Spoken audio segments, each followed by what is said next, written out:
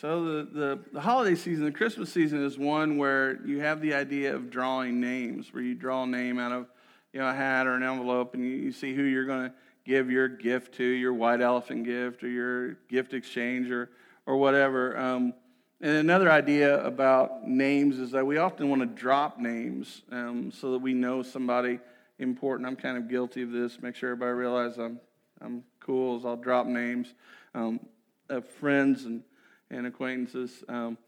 But we want to talk today about what's in a name and the power of a name. And we're going to look at two examples from the Old Testament and an example from the Christmas story, and actually three examples from the Old Testament and an example from the Christmas story in Luke, and talking about what it is that the power of a name has and how a name can shape and mold us and kind of set us on a course. So we're going to start.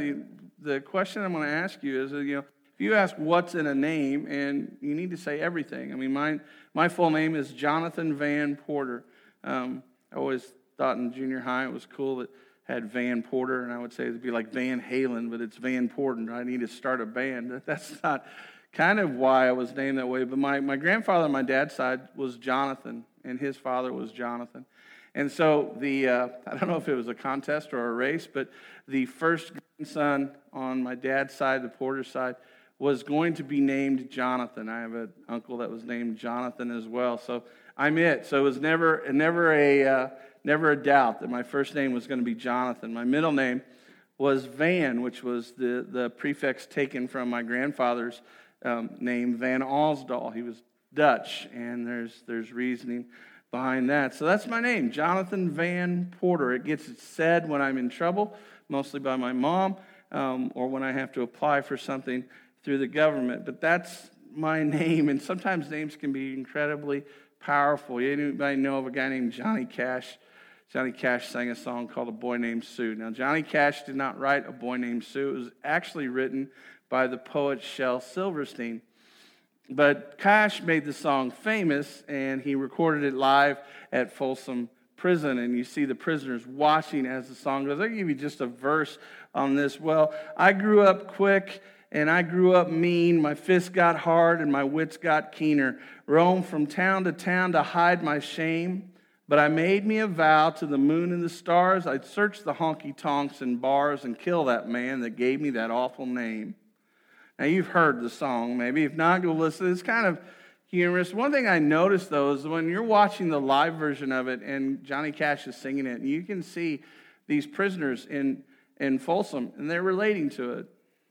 I mean, and the whole idea behind why this man called his son Sue, there's nothing wrong with the name Sue, but it's just really terrible reasoning. The father left Sue and his mother when he was a real small child, and I think he knew that he was going to leave him. He knew that he wasn't going to live up to his being a father, so he named him Sue, and his reasoning at the end of the song was, I named you Sue so that you could grow up tough, so that you could survive all this, which is really, really a lousy reason to do that to somebody, because all he would have had to do is stick around and be the dad he needed to be. But that name haunted this young man for years.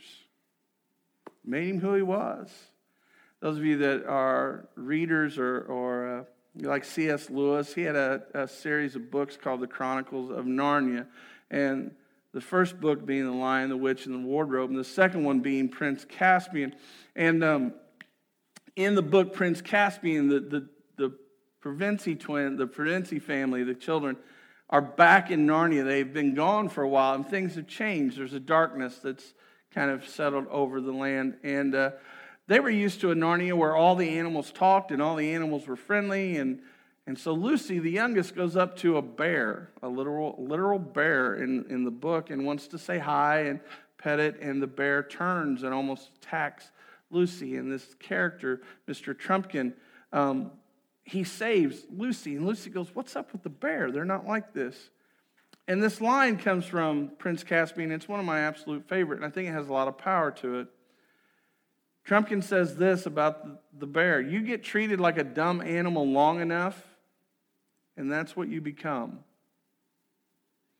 So what's that got to do with us and the power of names? Is that sometimes we get stuck with names. Sometimes we stick others with names that try to define and control them. Sometimes we get stuck with names that hurt. Sometimes we change our names on our own. And sometimes our circumstances gives us a nickname. And sometimes those names that we give ourselves that we never say out loud, but this is how we address ourselves, are names like broken and defeated and damaged, or maybe divorced or struggling or fired or downsized or rejected, even bitter. There's power in names. And there's power to what we assign as a name.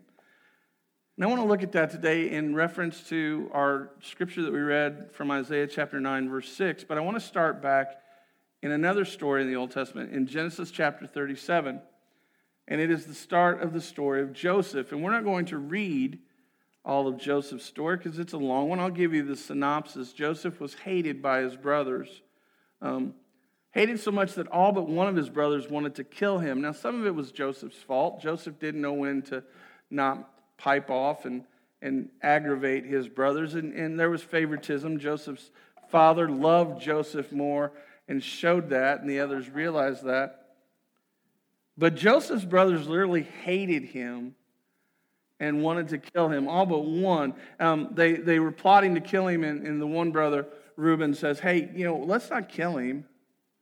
Let's throw him down a well. Now, the idea was not that he really wanted to help Joseph. He wanted to work an angle to where he would go back and rescue Joseph and gain favor with his father. But they do that. They throw him down the well.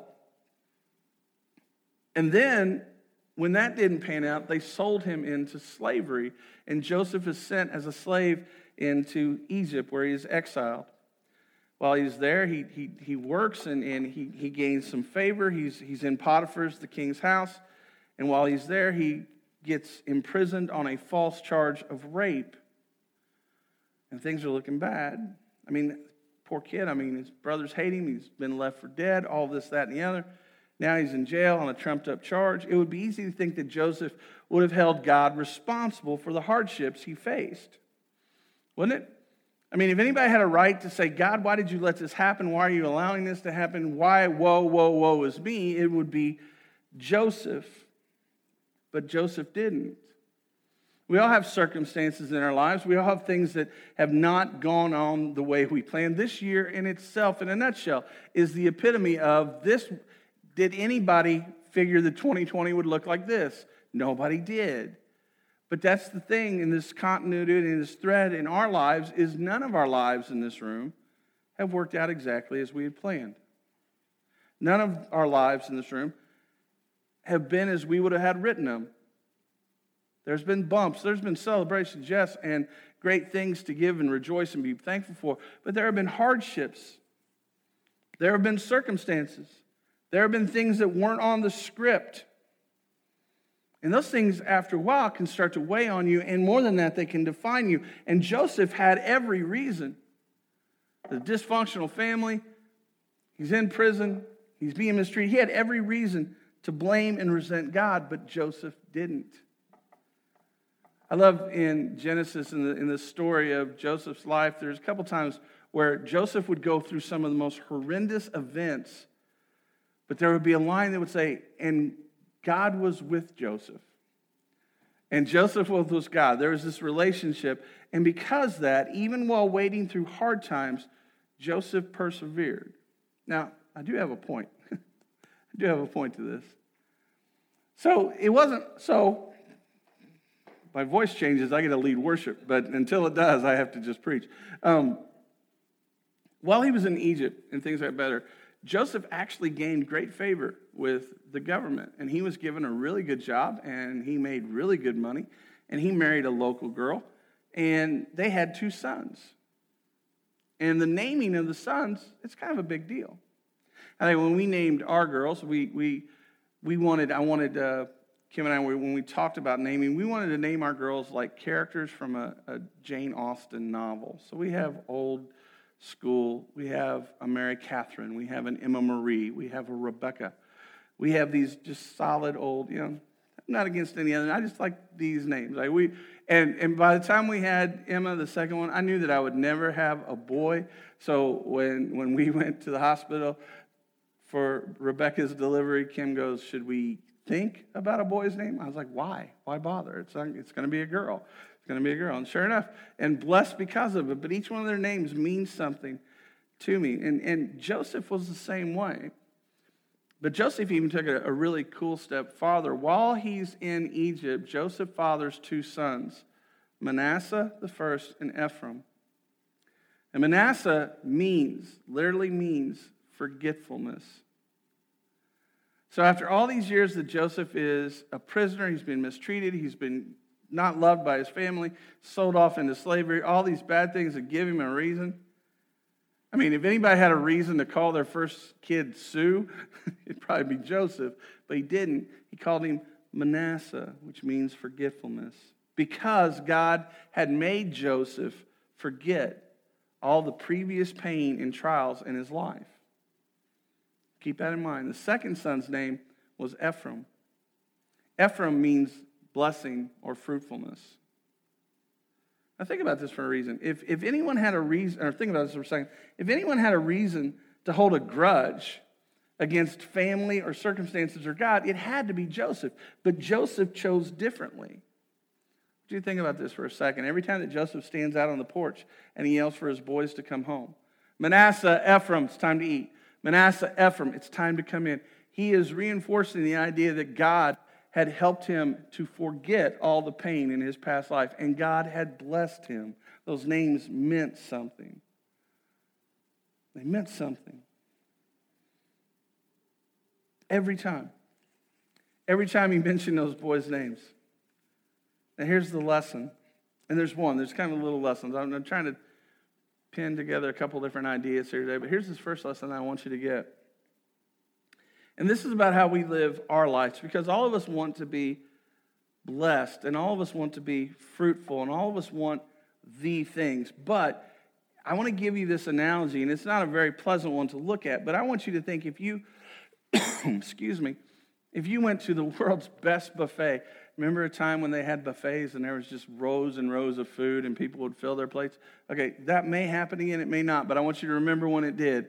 A buffet, right? And if you go to the buffet and you want to have all these things you eat, but you go up to the buffet and you are holding the rancid, rotting refuse of yesterday's meal on your plate. With all the mold and all the junk and all the smell, and it's right there on your plate, and you've got both hands full, you can't put anything new on your plate, can you? You can't replenish, because you're holding on to this. Nobody keeps their garbage, right? Here's my point. We all want to be blessed. We all want to be fruitful.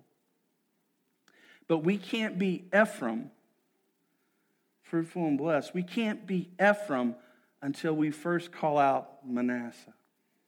We can't be fruitful until we are also forgetting. And the only way that we can be forgetting is if we are forgiving. So there's a reason that order went the way it did. God has helped me forget. And because God has helped me forget, I realize now that I am blessed. And I don't have to hold on to it. Anybody hold on to a grudge in here? Boy, I can. Anybody? Like if you're Joseph and you're like, hey, Potiphar's wife, one of these days I'm going to get back at her. My brothers, are you kidding me? I get a chance to see my brothers. It's all over. Every one of us in here has held on to a grudge longer than we should. And holding on to a grudge is the epitome of ingesting poison thinking that you're going to kill the other person. It's not. It's hurting you. And Joseph realized this, and he realized the power of the name, so he wanted to make sure that every time he called for these boys, he would remind himself that, hey, God has helped me forget, and he has blessed me, even while waiting. So here's the second one. We're going to talk about Mary here in a minute. And one of the variations of Mary's name in the Bible is it has different alliterations and variations. One of the variations of the name Mary in the Bible is the name Mara, M-A-R-A. And in the book of Ruth, Old Testament, we are introduced to Naomi. Naomi is a loving wife, a loving mother. She's got 2 sons that she adores, a husband that she adores. And she has people that look up to her and want to be like her. And we're introduced in that first chapter. And in the first 20 verses of the book of Ruth, in the first chapter of Ruth, the first 20 verses, Naomi, who, by the way, is also in Bethlehem, loses everything. Loses her sons, loses her husband. She has no one that's going to take care of her. She has no family anymore. And she makes this statement. She tells everyone around her, she says, "Call me Mara." And she did that because she had lost everything. And she did that because Mara means bitter. That's what I'm bitter. My life hasn't turned out the way I wanted to. I had things taken away. I'm bitter. Don't call me Naomi anymore. Call me Mara. Mara and Mary are the same names.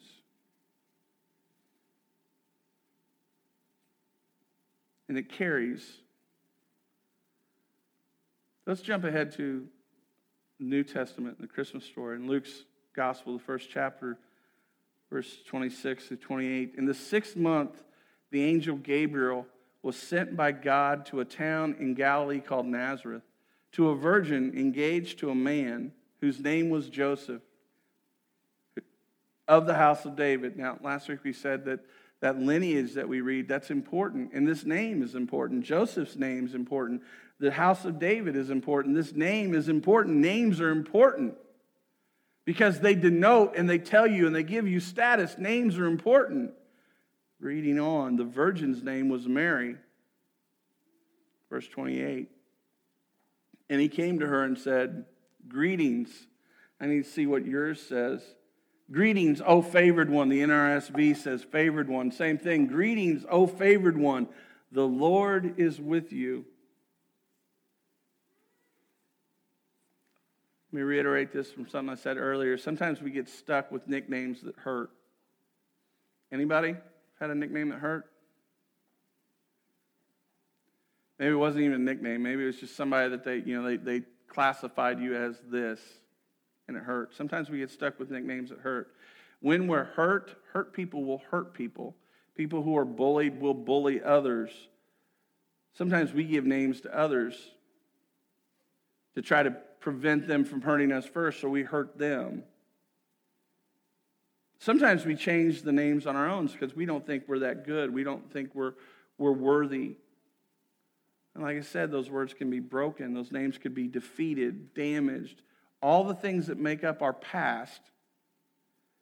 Maybe it's divorced or struggling or fired or downsized or rejected. Maybe it's even bitter. Maybe the name isn't something that we call ourselves or we write on our stationery, but maybe it's something that internally we just say, this is who we are. And go back to our verse. To a virgin engaged to a man whose name was Joseph, of the house of David. The virgin's name was Mary, verse 28. And he came to her and said, "Greetings, Mary." He didn't say that, did he? He said, "Greetings, favored one. The Lord is with you." And here's why I think he did this. Because God never addresses us by the name, whether it's real or imagined, that our circumstances or we have given ourselves. God will never announce addict, sinner, thief, adulteress, loser. He never does that. But that's how we identify ourselves, and that's how we identify others with what they've done wrong. And in doing that, it puts them in this little box or this confine that they can never be. You'll never be more than this, because this is your name.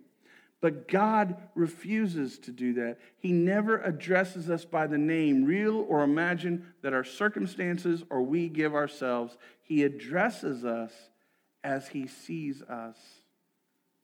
The angel greets Mary and refuses to call her by her given name, which means bitter, because you're not bitter anymore. He didn't call her bitter. Do you think Mary had a reason to be bitter?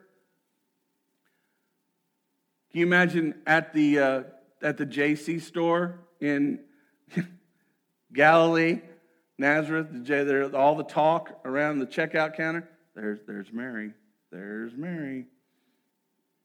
She's pregnant. And she says, the kid is God's. Yep.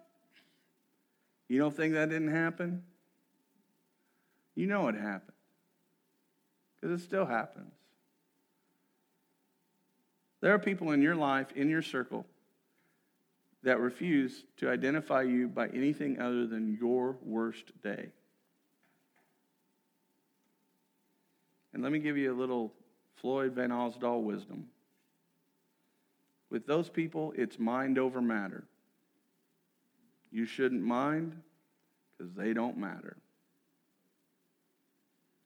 Because God sees you as He sees you. Fearfully and wonderfully made. The plans that He has for you. He sees all these things. And He comes in this moment knowing that there will be times before that are to come where Mary is going to just feel like she's the outcast and wondering what she's doing. And then maybe looking at the history is why did you give your kid the name that means bitter? And how can God restore that and reclaim that? But He didn't call her bitter once. He called her favored one. Whatever your past, whatever you've done, whatever the name that you give yourself or others have given you, I just want you to leave today. If you don't hear anything else and nothing else makes sense, I want you to hear this. When God sees you and addresses you, He calls you favored one. He calls you favored one. Isaiah's passage that we read from Isaiah 9:6, 700 years before the gift was ever given. Last year we talked about how it was 600 plus years. This is 700 years before the gift is even given. Isaiah is taking us back through history because God is specific about what we need and what He is going to give us, and He gives that gift a name. Like we always ask people this time of year, what do you want for Christmas? And we don't go back 20 years and go, well, 20 years ago, here's what I knew you were going to need now. Right? We don't do that. But God's like, 700 years, here's what you're going to need. Isaiah 9:6, for to us a child is born, to us a son is given, and the government will be on His shoulders. Oh, can we stop there for a second? Church, God's got this. He's always had this. This is why He says it here. Whether this was going to be in the first Christmas in Bethlehem or 2020 in Milan, Indiana, the government is still on His shoulders. And He will be called Wonderful Counselor, Mighty God, Everlasting Father, Prince of Peace. You break that down a little bit, you realize that for unto us a child is born. I mean, 700 years later, that message is repeated by the angels in Luke chapter 2, verse 11. And when He says to us a son is given, it echoes Jesus' words in John 3:16, that God so loved the world that He gave His only Son. And the government, look at Matthew 28:18. God still got this. And then He says that with all these things He's doing, He shall be called. And the word called in Hebrew is the combination of two words, kara shrem. And kara means to address by name. This is who you are. And Shem denotes the position. So, look at me. It could be like John, teacher. Cynthia, teacher. What's your position? And when that Shem denotes the position, it also marks the individuality of that person. Well, here's the names given to this gift. He is the Wonderful. His first name is Wonderful. He is Jesus, Wonderful. In the Hebrew, it is Pele, which means miracle. He is the miracle counselor.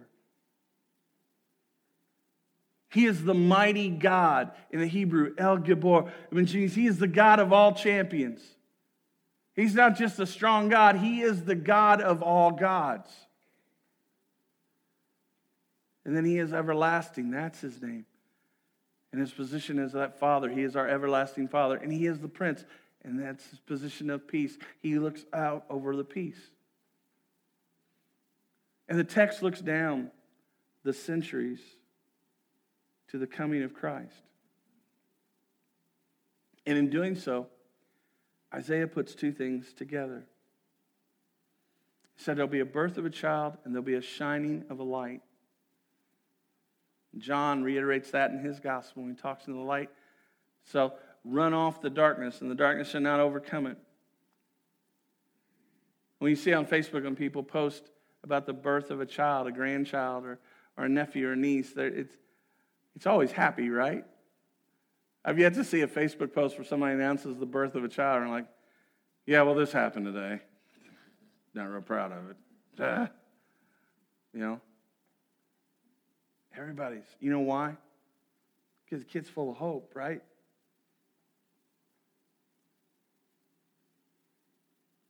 And so this child produces light. This birth of this child that Isaiah is talking about is going to produce illumination. It's going to be a great light to a darkened people. Church, here's how I'm going to land this. We live in a world surrounded by darkened people because we live in a darkened world. And part of the reason why the world remains dark is we keep giving each other names and we keep giving ourselves names that have everything to do with who we are before, who we were yesterday, who our last or worst mistake was, and not who God sees us as. And what we need to be this Christmas, and not just 2020, but every year, is that light in the darkness. We are that illumination.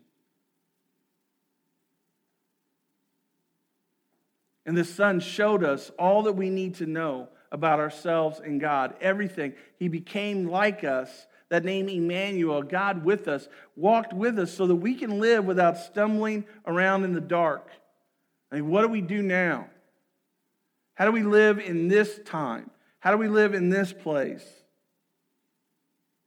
And when we look at Jesus, we see God dwelling among us. And when people look at us, they need to see God dwelling in us as well, because that's the hope. We are the wrapping and the package of the present.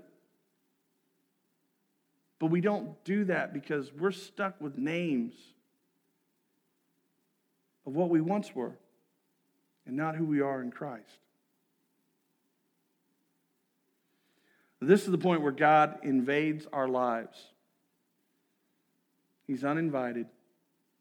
He's like a blaring light that runs off the darkness. And we all want to know why. Why this happened. Why do I have this? Why do I have that? I mean, if there's one thing that I feel so inadequate is I get to be on the end of a lot of people asking questions about some of the hardest things that have ever happened. Why? And I don't have an answer.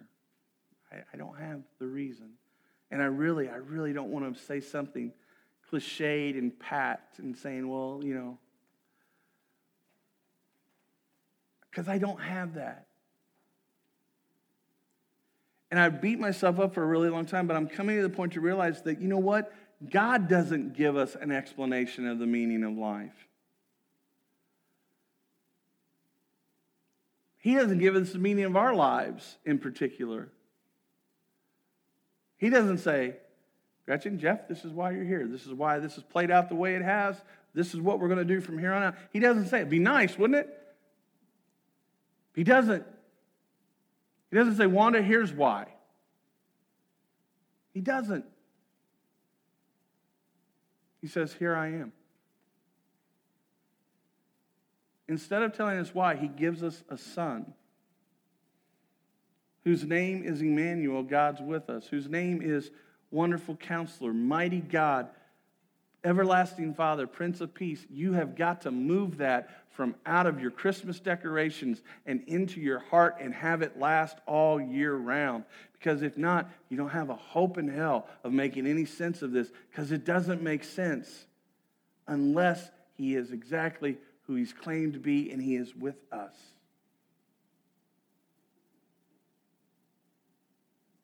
He gives us a son. He doesn't give us answers. He gives us a son. I'll be your Prince of Peace. I'll be your mighty counselor. I'll be your hope in your future. I know who you are because this is who I created you to be. He gives us a son, and he calls that son by name. And I end like this. And he calls us by name. He calls us beloved. He calls us favored one.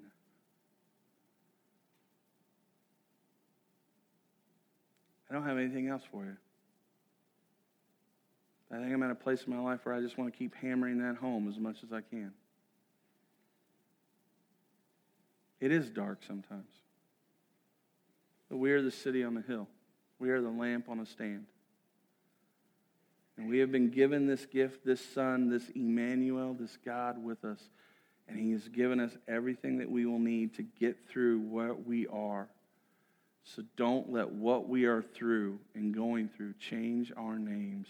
Remember who he calls you to be. Beloved, favored, his.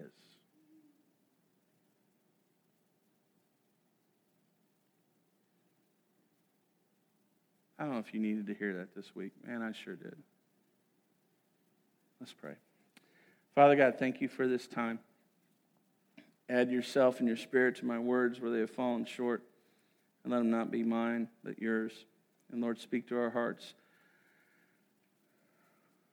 Lord, for those that are grieving and hurting and hiding and just lost and stumbling in darkness, I pray that we be that light. Lord, that we illuminate our path first and we draw others to you as they are drawn to us because they see you in us. And thank you for this gift. It's in your name and for your glory we pray these things. Amen and amen. God bless you all. Have a great week. Stay safe, stay healthy, and stay shining, stay bright. God bless. We'll see you next week.